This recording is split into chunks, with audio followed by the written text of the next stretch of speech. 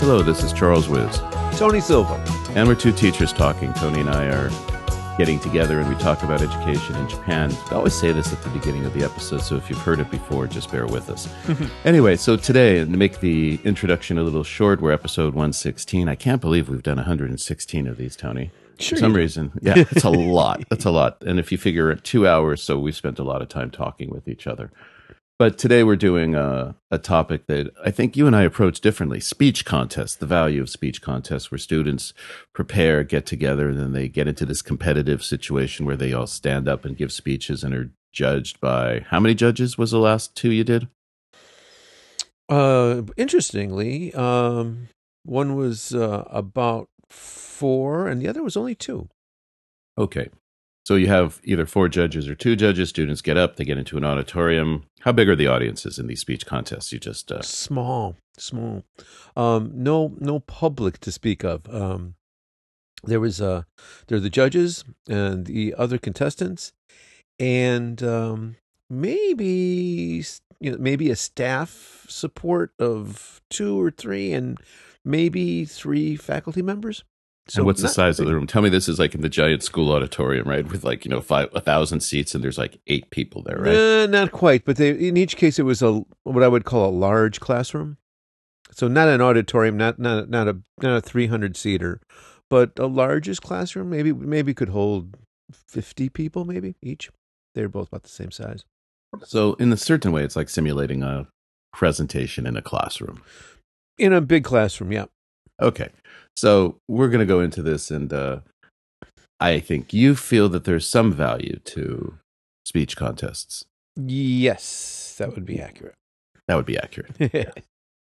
Okay. And I'm on the fence. I kind of go both ways. I think that in some ways they're good, but in some ways they're bad. But I'm going to start off by saying that the reason I don't like them is that it rewards and emphasizes that preparation part of Japanese education, and where you prepare and you prepare and you prepare and you put something into your head and it's basically memorized, and then you go off and you do it, and there's no adaptation, there's no engagement. And I'm going to toss that out to you, Tony. I say that, okay, in that sense, it's just a recreation of the things that ordinarily, and we have often talked about this on the show, that we find are not good aspects of Japanese education, that the amount of time spent over preparing and putting something into your head and then going out and performing in the same way that you've learned rather than adapting. What do you think about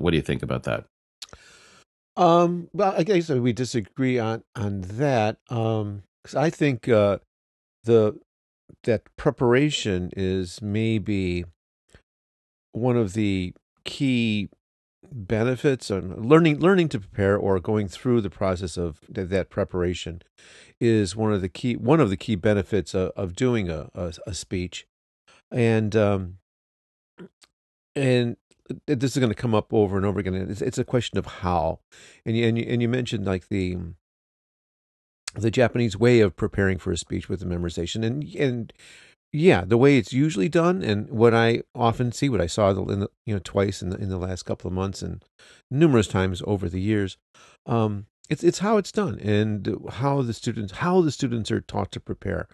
But for me, I think preparation is actually one of the big ones. Long ago, a very wise senpai told me, he says, regarding the teaching, not speech contests specifically, you have to believe in effort for its own sake. Here, teaching English in Japan, effort for its own sake, and if you can't accept that, you're toast. Okay, I'm toast. and I kind of fit that back into, it's like, sit there and chew on it. Say, okay, this guy's been here a while, and well, let me think about that, and kind of pieced it together with my own life, and thought about just generic hurdles in my life that or challenges. I don't know, mile markers, things that present a challenge to me and what I got from that, that maybe nothing specific about what was at hand, but the fact that rising to a challenge and meeting it and succeeding, and things like um, graduate school in Madison, Wisconsin, which doesn't sound like a big thing, but there were all kinds of things that there about the year, some that I lived there that presented all kinds of challenges. I mean, for first experience being basically the outsider and being discriminated against, and living on my own for the first time, and all kinds of things. And okay, survived that. Had nothing to do with graduate school in English, but I learned a lot of things. And joining a sports car club, and first a challenge of racing, which had always appealed to me, but taking my own car on a racetrack and confronting the fact that I was really very bad at it initially, but sticking with it and eventually becoming class champion a couple of years in a row. Then moved on to the karate, which I've never been a particularly athletic person. Started a little bit late. I was 30 maybe. And, one of the most physically demanding schools of karate, forms of karate, and stuck with that, and with tournaments and, full contact fights, and just squaring off against somebody in the ring who really wants to hurt you. And then, culminating with, coming to Japan, and the struggles that I fought with here in my first years at Semongako, and actually resigned twice in my tenure there. Personnel battles, confrontation with like some of the other teachers. I mean, huge administrative blowups. But all of those things, just required all kinds of stress that had really nothing to do with what I was trying to accomplish. But having been able to succeed at those things really helped me and helped me grow. And with the speech, actually this year read some research that more people fear public speaking than they do death. Public speaking presents a bigger fear to people than that's slightly on. That's like irrational, and I can just ignore that. But what? Watching some of those kids and how they make those speech, they did fear that day more than death. That's pretty funny, right? We had one kid complete meltdown. I don't mean to laugh at the kid and stuff, right? Right? You really feel bad because I've seen that happen where there's a real meltdown that occurs. But it's when you said that. People fear death or speaking more than death. And I'm thinking, okay, that's then all of a sudden when you started talking, I started realizing that I've seen people and actually you get that feeling from them. But it's interesting because that's one of the reasons why I never in any of my presentation classes have students come to the front of the room, and I always have them working in small groups. But if we go back to that, the effort for effort's sake, and I understand what you're saying about all the different things you went through, but that is so much the argument for English education by itself, which is how you started off. Your senpai said that the effort for effort's sake is so key. And I think part of it is that the students feel that if they make an effort but they aren't able to use it, they don't see that it's a usable thing without being perfect or anything. It just skews everything in a really unusable way, for lack of a better word. And I see the speech contests and everything that you've said right now, even given that I do understand the value, I see that the effect of that is to reinforce, make an effort, don't worry about how well you use it. And I don't know how I feel about that. I have, a prepared speech. I mean, it does. Don't you think it's like reinforcing all the things we struggle against in certain ways?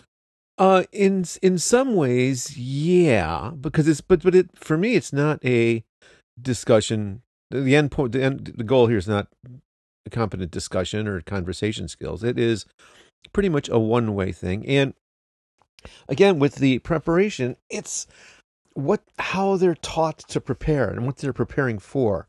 And I'll go with two prongs here.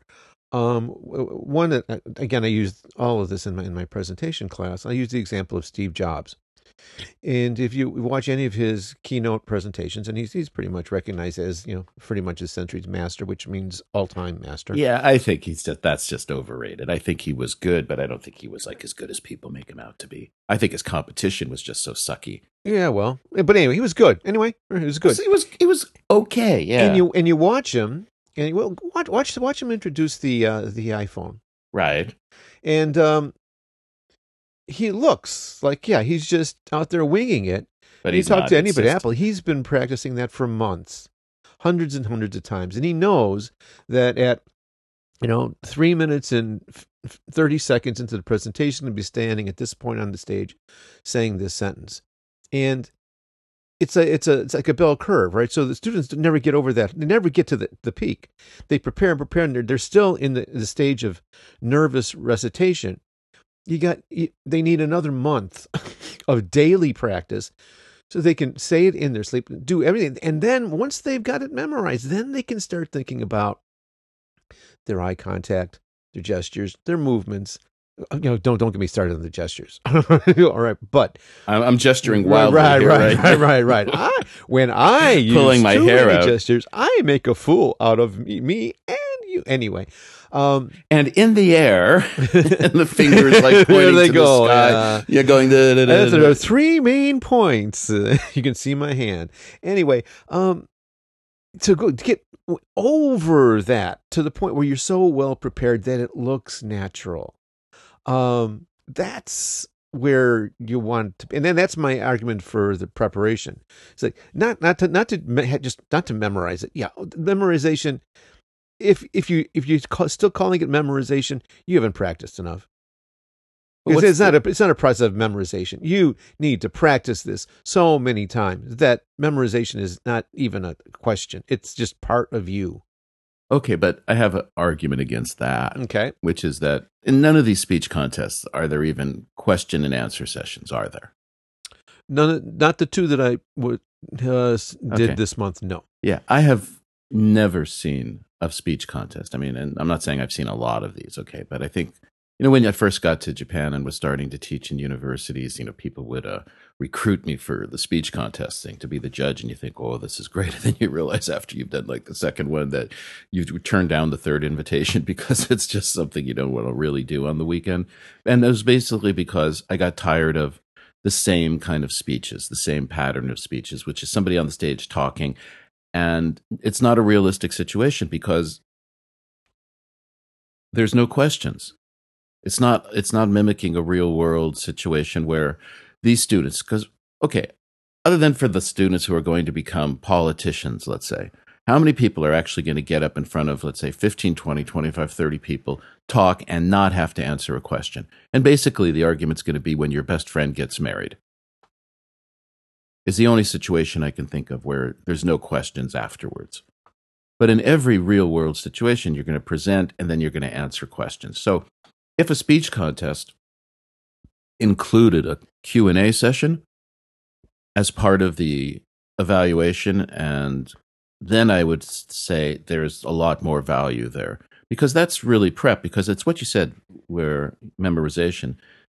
Where was it? Somebody who said that, I was reading somewhere, that if you have to memorize something, you don't understand it. You don't know it. Right. And so that's I'm trying to think who said that, but it's really stuck with me because I try to explain that to my students now. Stop memorizing things, because that means you don't understand it, you don't know it. If you understand it or know it, you can say, okay, what are the top 5 reasons for X? And if you know the topic, understand it, you just rattle it off. So my big exactly. argument, I hope you can find that, because that sounds great. Yeah, I'm trying to figure out where it was, right? But it was a really good argument that, and I remember, I really saw that in action. This is a segue here, but I was on the trip that I took with my daughter to the U.S. for the college thing.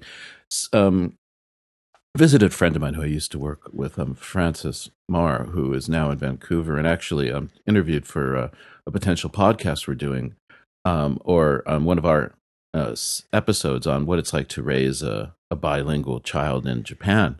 But her husband, Hugh, really nice guy, is a businessman. And he was kind enough to drive us to the airport for this early morning flight.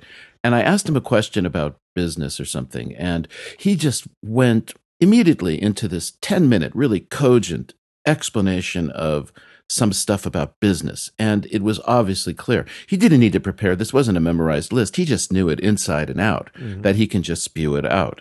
So I think that's another thing that's a problem with the speech contest. It's reinforcing, learn your material, practice it, get it in your head, but then there's no Q&A where you actually have to prove that you have an understanding of the material, a real in-depth knowledge of the material, and that you're able to respond to user or, the listeners or audience's questions.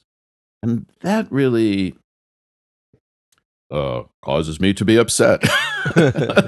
Well, I'm kind of with you there, but that's kind of my argument. It's like, it's not the speech contest, it's how it's done. And that's like, at the very beginning when the students are told what the topic is going to be, a topic selection. And if everyone's limited to the same topic, or there's like a list to choose from, but to get them to talk about, as you just said, something that, means something to them, something that they either know or want to learn more about, or something that they care about. And I tell my students all the time, it's like, if you come up and you don't care what you're talking about, if you don't have an emotional connection, if you don't have a conviction about what you're saying, your audience is going to know that, and you're going to fall flat on your face. It's not going to work. You've got to care about what you're saying, and you got to know about what you're saying. So I don't disagree with you there. It's like, it's not that like from my perspective, it's not the speech contest. It's like, it's how they're done. They're just done so poorly. Okay, well, surprise. Why am I not right? Surprise. It's how the contest is organized. Yeah.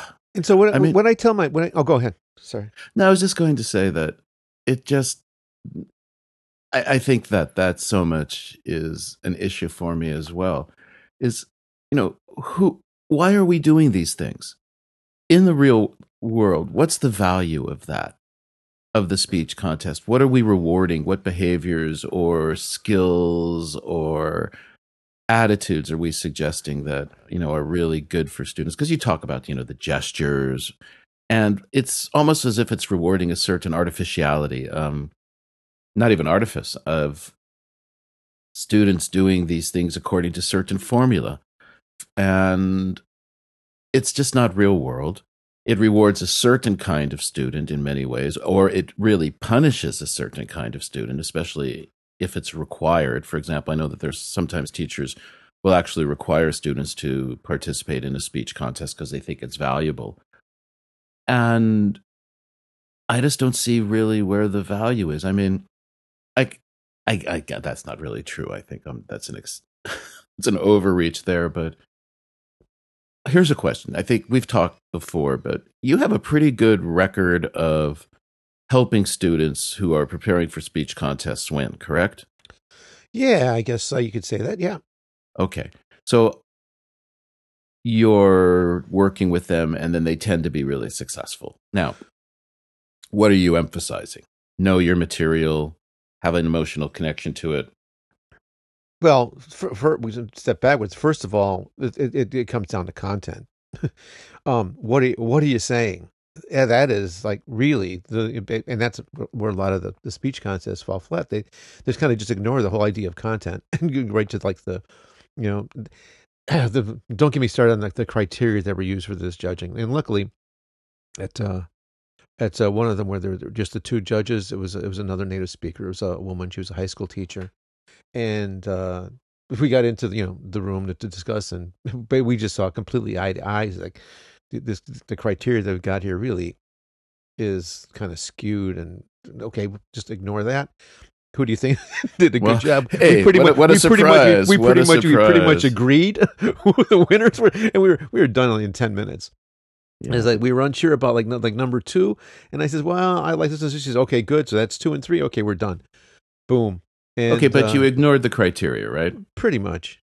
Yeah, you see, there you go again. It's just there you go again. You see, it's And just so, recreating all the things that are wrong here. well, they are, Right? but we rewarded naturalness, you know, being prepared enough to be relaxed, and content. I mean, what they had to say. There was one who, one girl who ticked off all the boxes, and her topic chosen. I'm not sure. What part of Japanese culture would you want to share with the world? And her choice was the Japanese school backpack, the ransel. And yeah, I think if there were two non-native judges, she would have walked with it because, yeah, she ticked off all the boxes. But it was like, Okay, this one there were native judges, is what you're saying. yeah, right? just me. How many? Yes. How But many judges no, altogether? I said there were just two. There was just me and this other woman. No. The non-native. You said there was another contest, right? Oh, it was 2 and 2. 2 native, 2 non-native. Yeah. And may I ask whether or not there was general agreement or disagreement based on whether you were native or non-native speakers of English? In this one, basically you were just given your score sheet and you handed in your score sheet, and there was no discussion. They just totaled up the points. There was no criteria. There was criteria. There was like in your points, right? They had like 5, 6 things, and you gave points for each category. You totaled up your points. You handed in your sheet, and they totaled up the points and determined the winner. I'm guessing. I don't know. And there's no discussion. There was no discussion. You know where I want to go with that. Oh, it's such a microcosm of all the things that go on in this education system here, or maybe everywhere in the world. Yeah, and it's I don't like know. everything else. You learn how to get around it. Was that a lesson for the judges, or is that a lesson for the What's a lesson? the participants in the I learned this for the lesson long contestants? ago. Well, yeah, I mean that's what it's a lesson I think we've all learned, right? Yeah. Is figure out how to follow the rules so you can do what you need to do. But it just sits poorly with me. Okay, let me give you another shot here because I'm a 2-pronged thing. One was the preparation and all right, you Steve go ahead Jobs. and try to see if you can sway me here. So this is something that I tell my presentation classes at the beginning of the year, and this is why I tell them I think it's an important class. It says that we're going to be learning all kinds of skills to do presentations and speech. How to communicate your ideas, and the skills that you're going to learn transfer pretty well from language to language. So what you learn here, we're going to do everything in English, obviously, but you're going to be able to do this in Japanese. You're going to, again, getting in over this fear of standing in front of the class or in front of a smaller group. It's a small class, so we don't have that big of an issue with that. And getting over that fear, getting used to it. And they're presenting all the time. It's they're over the fear now. They can do this, and the skill to be able to communicate your idea to somebody else, to be able to persuade a group of people. That's kind of a cool superpower to have.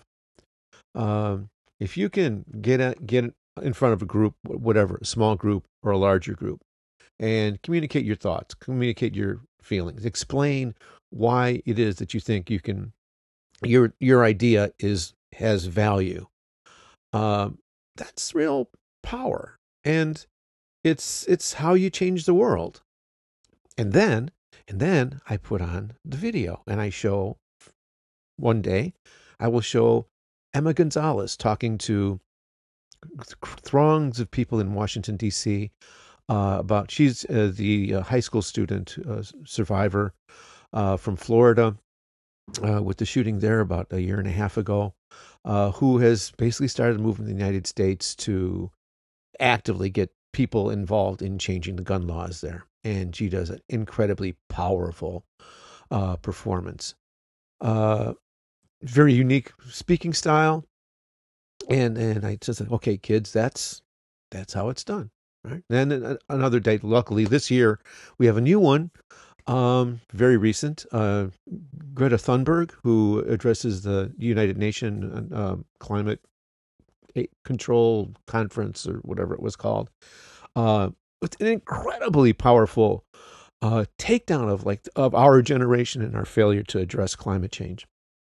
Extremely strong speaker. Also in my quiver, I have you might have seen this one, Taylor Mali, on What Teachers Make. No. He's really very unique speaking style, really in your face, and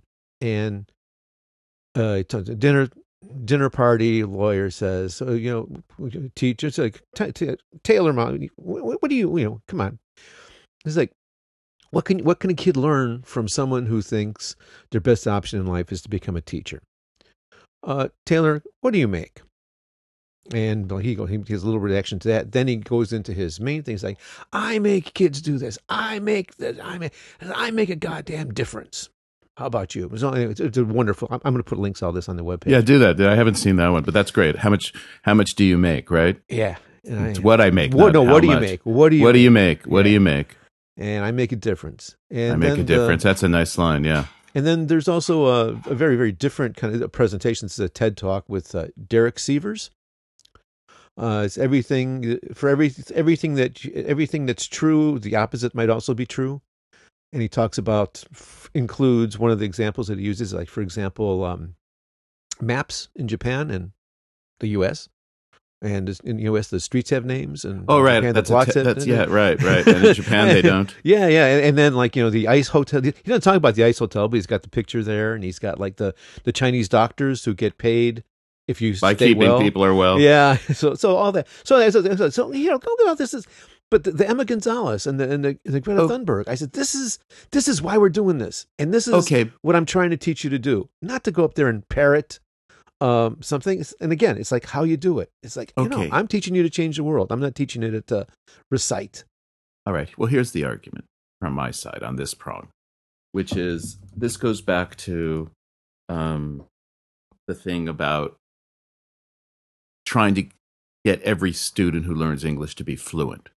That getting to that level of expertise, that level of excellence is like every kid who picks up a golf club has to, aim to be pro. I think the model you're giving to people is most people aren't going to achieve that, even if they're good, even if they're really good speakers. And I think I'm a reasonably good talker, aren't going to get to that level of being able to influence and affect people that strongly from a speech. Most people are going to be able to communicate their ideas in small meetings with a give and take in, basically discourse, right? Talking to each other. So I think what it does is creates a false model of equivalence, number one, in the sense that if you're able to learn to be a good speaker, you'll be able to make effective change.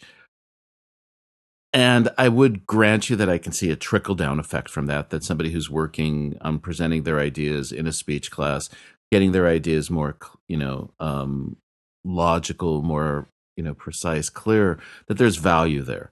But I think we're, a presentation class and speech contests are coming from this old model of the great orator, the one mover in the world. And it moves away from the idea that it's people working together, collaborating together, that makes more efficient and effective change. And that's why I have a problem with it. It's, it's the great man theory of the world in a certain way. And, maybe the student who would choose to be involved in a speech contest is believing in that they're bound for greatness. But I don't know if I want to support that kind of way, because most people won't achieve it. It's a level of achievement that is so high, and it's just not going to happen. Doesn't it make more sense if we had a speech contest where, for example, here's some alternative speech contests. you get groups of students together, let's say 3 students together. They go to the speech contest. They're given a topic. They have 2 hours to prepare a presentation. They work together, and then they make the presentation together, and then, have to get in front of the audience or the judges and do what they need to do. That seems much more real world like than the get up, prepare, stand up. Now I sound like a Bob Marley song, don't I? But you know what I mean by this. Sure. And well, it's a different kind of exercise, and I think there's great value in that as well. But it's a different kind of thing. But what's the value if most of our students are never going to achieve that level of influence or persuasion? Well, the examples that I give them are, for example, you don't know when you're going to be able to use this, but most of you are going to get married and have kids, and you're going to have parent-teacher meetings. You're going to have neighborhood associations. You're going to have condo mansion association meetings. If you have work, you're going to either have to do sales to groups, or possibly you can become a manager and address your unit, your group, or whatever it is. And you just never know when you're going to, and some of you may actually become teachers and have to stand in front of groups every damn day. You don't know when you're going to be able to use it. And I don't think any of the students envision themselves standing on the on the steps in Washington addressing thousands of people. But again, real world examples. But the real world examples are different from the speech contest because there's going to be a give and take, a back and forth, isn't there? Yeah. And I just wonder whether or not also this is the imposition of a English kind of speaker value system. Japanese meetings are different, aren't they? I don't think people get up and orate. Well, it depends on the meeting. No, because I do know. No, Japanese meetings are very different. In fact, I wrote the book on it. Yes, literally. You did write a book on that. Yes, on the Japanese meeting. Yeah, they are very different. But I have, real world. I've seen, like here where I live, the condo meeting, where one person sits there and opens his mouth, and things change. Okay. Yeah, I mean it's small, but that's not a prepared speech. No, but you make enough prepared speeches, and those skills kind of come to you. And okay, so the main value you're talking about is desensitization to fear of speaking. Well, my value is like the power of persuasion. Okay, but the rules of persuasion are different. Well, in many ways, don't you think? Well, they're part of it. And please don't ask me to articulate them. Right. But it's just I know that there are different rules here. Yeah, maybe, but the rules of persuasion, but the medium, right? That ability to talk to groups of people. The ability to talk to groups of people is kind of what the brass tacks of what they're doing, and how what goals you set for them, and like what are they going to do? What are they going to talk about while learning that? Well, that's kind of the teacher's responsibility to make sure that it's meaningful and that they care about it, and for them to be able to talk to a group of people about something that they care about. That's something they're going to do their whole life. Yeah. Okay. But now we've moved away from presentation, speech contest to presentation classes. Right. And both of us we're not going to disagree with the value of a presentation class, the ability of getting students comfortable being able to express their ideas, being able to express their ideas clearly, let's say in an English, rhetorical manner. All the values of preparation, thinking about it, learning your topic, being able to answer questions. Those things we're talking about speech contests, which is going to attract a certain kind of kid, a certain kind of student who's looking for a certain kind of reward. And I think it's sending that the wrong message. It's the wrong kind of contest. And again, I rest my case on the fact that, that if you were to include a question and answer period, in the speech contest, most of the students would flail Sure.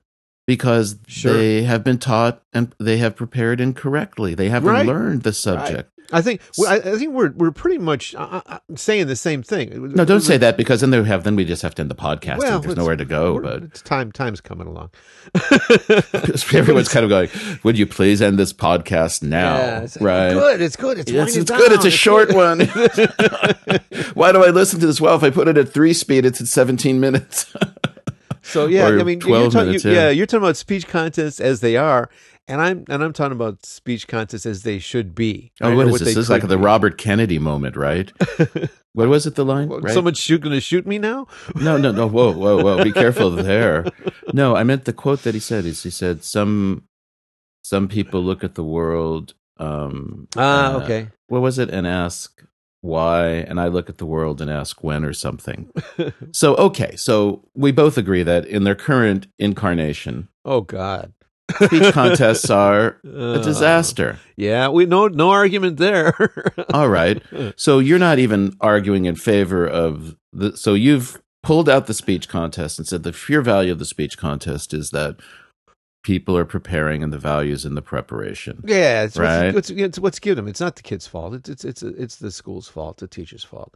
I mean, there's all kind of values. So, like for example, if the topics are given to the students correctly, right? Lets them.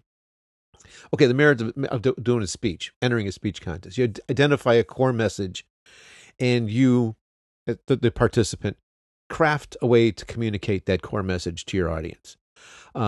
You write your speech. You learn how to structure a speech with a beginning, a body, and an ending. And there's your 5-paragraph essay, right? I'm also a fan of the 5-paragraph essay. So, oh, I know. I just wanted to give you a way to say that, because I know you like to say that.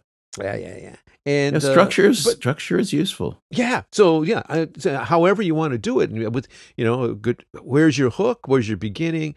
How do you summarize things at the end? Make sure that you hit all the main points. Make sure that since it's an oral message, you want to have enough repetition. You want to make sure that your sentences are short enough, that your vocabulary is comprehensible to your audience. Timing, eye contact. And the discipline, the time and the effort to go beyond memorization or sidestep it.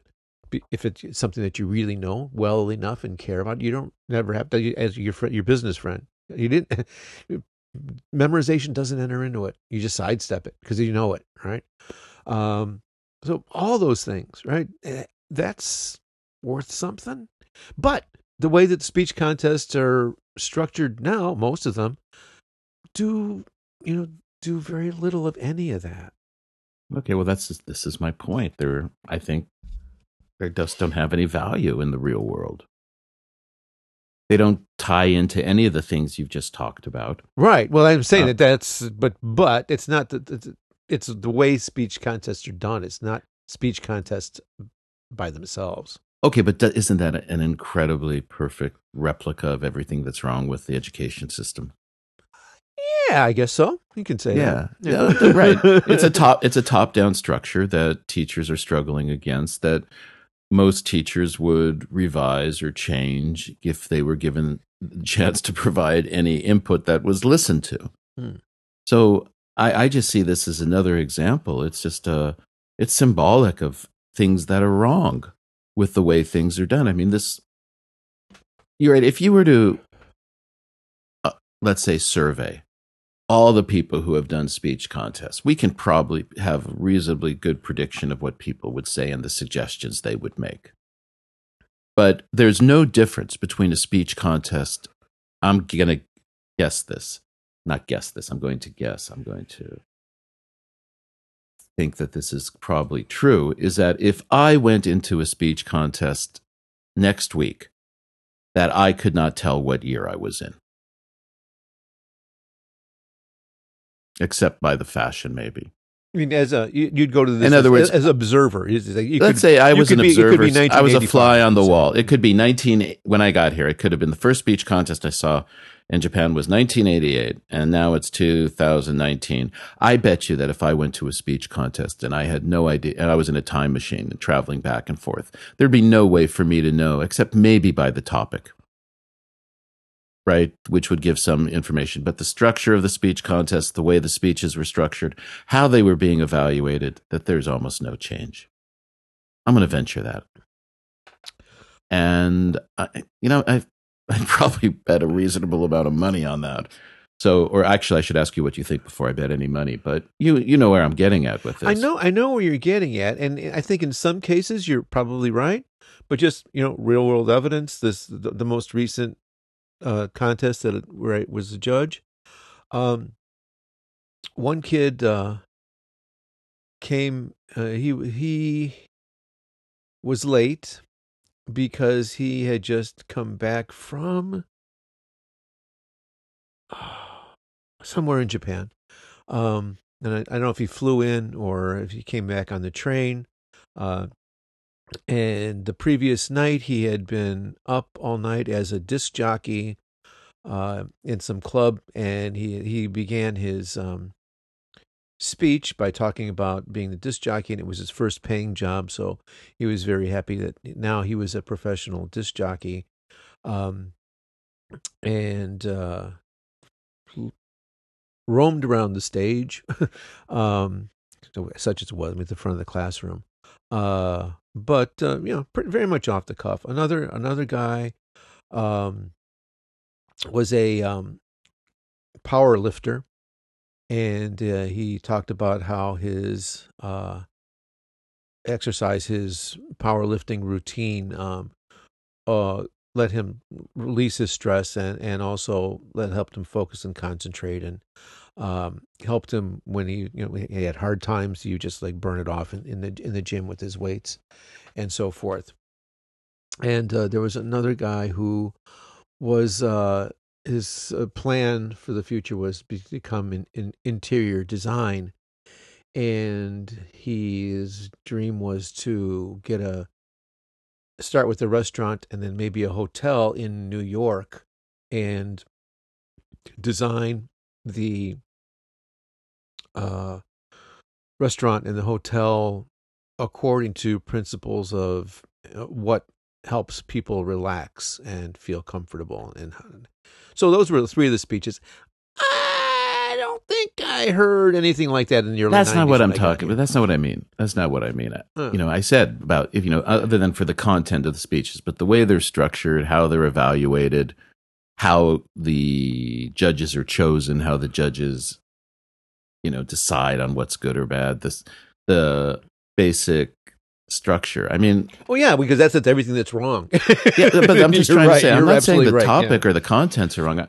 Of course, the students are going to change, and there's going to be differences. But I think it's just, again, it's just a poor model given what we know about the world, and it's an adherence to this kind of stylistically top-down, predetermined way of doing things, and it takes I'm with time. you. Yeah, I'm with you on that. I mean, the way give the way that they're executed, the way that they're done. But that's what I mean. Time, they're awful. It's awful. And I'm saying that you would not be able to tell the difference from 88 to 2019. And I'm going to guess this probably goes back to like 1950, but it represents to me everything that I dislike about education, and these ideas where people don't adapt, don't change, don't think that they need to reconsider things, and everything is contained in the fact where you said that you and the other judge just basically tossed out the criteria and decided by yourselves.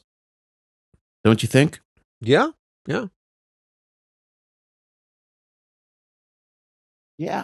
I agree. Yeah, absolutely. So game over. Yeah.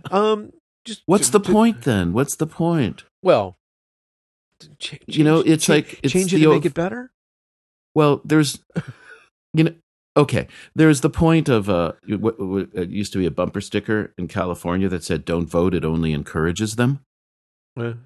I think that one thing is that teachers should stop volunteering and being willing to judge these contests in one way, Well, that's not going right? to stop it. It's just going to make it worse. Well, okay, fair enough. I mean, but, okay. They're going to keep doing it. They're going to keep doing it. The best you can do is just try to get them to change it. Oh, okay, yeah. Say that again 3 times. Yeah, well, it can be done. You need to take a presentation class. Me? Yeah, so you learn how to persuade people. Okay, Tony. Let's step back from this for a moment. And how much real change have you seen? You know, right? We've talked about this before, the general frustration that most teachers feel about trying to get things done properly. And that's why we've come to the conclusion that the best way to do things is not to say anything and just do it in your classroom to make the changes, right? Right. We've talked about that. Right. So here we are again in a situation that is recreating all the things I think that are wrong with the educational system, reinforces again the feeling of, well, you know, it's really a bad thing, but even if I try to change, things aren't going to change. What should I do? But if I don't participate, it's going to get worse. You know, it's a reactive thing, and I'm just glad I don't have to participate, or I'm not asked to participate in them anymore. And, you know, again, there's no, okay, you've been doing this for how many years? Well, as long as I've been teaching here. So let's just call it 30, right? Yeah. Okay, let's say 30 years. And in the 30 years, after the speech contest was finished, did the organizers ever ask for input? From the judges? Yes. About how always. Things could be improved? Well, no, and how things could be done. You're asked to like give your comments to the group. No. I'm asking. Okay, now that you've judged and you've watched our presentation, what would you suggest we do for next year? No, of course, of course not. Right? You immediately say, "Of course not," which is again proves my point. But that didn't stop us from giving our input. We just said these criteria are crazy. How much does this just sound like every teacher I know in an educational institution? But you know what? I'm asked from the outside to come and be a judge, and so I'm not part of that structure. I'm not part of that organization. But maybe I'm naive, because after all, I'm just a part-time teacher. But I want to believe that if I were had a full-time position at a school, and my department was doing a speech contest, because of course we've always had a speech contest, so of course we have to have a speech contest. I would like to believe that I would every year fight tooth and nail to make it better, more meaningful, more realistic, less of this old style parroting of something. I think I would do that. Well, but maybe that's just me, and maybe I'm fooling myself. Yes, I would agree with the latter statement. I just think that it's a structured thing, and it's not going to change because people believe this is the way the structure should be, and it's been done this way for so long. And I think it's Oh, so, okay. Well, let's let me just get the last thing here. Let me get the last word in here. Yeah. Because please, because I'm just remembering that. Yes, in fact, once upon a time, I was a full-time teacher, and this was at Semongaku in Osaka. And yes, in fact, we had speech contests every year, and I was, of course, had to continue the tradition. But we did, and I don't remember the specifics, but of course, I was a new teacher, so I was coming in fresh and didn't have any, was not poisoned by the past. And as I recall, for the speech contest, the topic was completely open. Students could talk about whatever they wanted. And in one of my classes, there was a kid. It was, again, it comes back to content, but he had a great story. He was a special kid. He had spent a year in Kenya volunteering, and his speech was about his experience and about how his volunteering in Kenya had impacted his life when he coming back to Japan. And so at the Semangako. He won the contest there. There's a national Semangako speech contest in Tokyo, and we went there. And again, this is my first or second year at the Semangako, and he was kind of maybe, I don't know if country bumpkin is too harsh, but it was kind of a misinterpretation of the fashion of the time. He had a awfully colored brown orange suit. The pants were too short, showing white socks, and I just think hasn't not a lot of money. And I just think I didn't think he had he did really well at the Semangako, but like national Tokyo, I didn't think he had a chance. So we had rules. You're supposed to be there at a certain time. I says, "Have you been to Tokyo before?" He goes, "No." I says, "Like, listen, you know what? We get some time. Let's just go. Let's go. Just take a look at the Imperial Palace and just look at from the outside. Just like look around and see. Because I said, we can do this. We can go do the electronics area. We can do this." He says, "Okay, let's do that." We got in a taxi, went over there. We showed, and then it's like, little sightseeing, and took a taxi back to the speech place. We're late. Sorry. Sat down, and boom, he won. He was the first male ever to win that speech contest, and he was the first person from the school to ever win that speech contest. So he wasn't up there parroting some memorized message. He was talking about real life experience. He's talking from the heart. I'd give him some coaching, but it was his work. It wasn't mine. And I think that was probably for him a positive experience and probably a learning experience. And he got to see the Imperial Palace. Okay. I think it's a nice story, and I love these stories, about the students who succeed and do things beyond expectations. That's not my argument. Mm-hmm, and you know that. My argument is that this whole thing just completely, the structure, the way it's done, how people are treated, how the judges are treated, the kinds of criteria. I could go on and on about how this just replicates everything that I think that is wrong with education in general. And I'm just happy that I don't have students asking me to help them anymore, because basically what I have done when students have said that, in the few years that I remember that students have said that they're preparing for presentations or speech contests, is I just give them the hashi, between the teeth practice where, so that they start moving their mouth so that their pronunciation and enunciation improve dramatically. I do teach a academic presentation course for graduate students at one school. And, one of the things I say is the most important thing you can do is to know your subject. If you know your subject, you're going to be able to talk about it. And, learning how to speak clearly and the structure of the presentation. But I also explain to them that if you're going, especially for academics, I talk about the hostile audience, where you've got somebody who has a computer in front of them opened up, and unless you can get their attention, they're just going to end up surfing and doing whatever it is that they're going to do. So there is value, I think, in teaching presentation, but I don't think there's much value in this dinosaur of speech contests. Mm-hmm. I just think it's a dinosaur that should go extinct as soon as possible, and we should create more interesting contests for students to participate. Oh, I like that idea. Yeah. As I said, have them in teams, and that they're given a topic, and they have to put stuff together. They have to use their skills, not just their speaking skills, but their organizational skills, their teamwork skills, their digital skills to put something together. And the other reality of it is these speech contests are just people talking. There's no PowerPoint, right? Correct.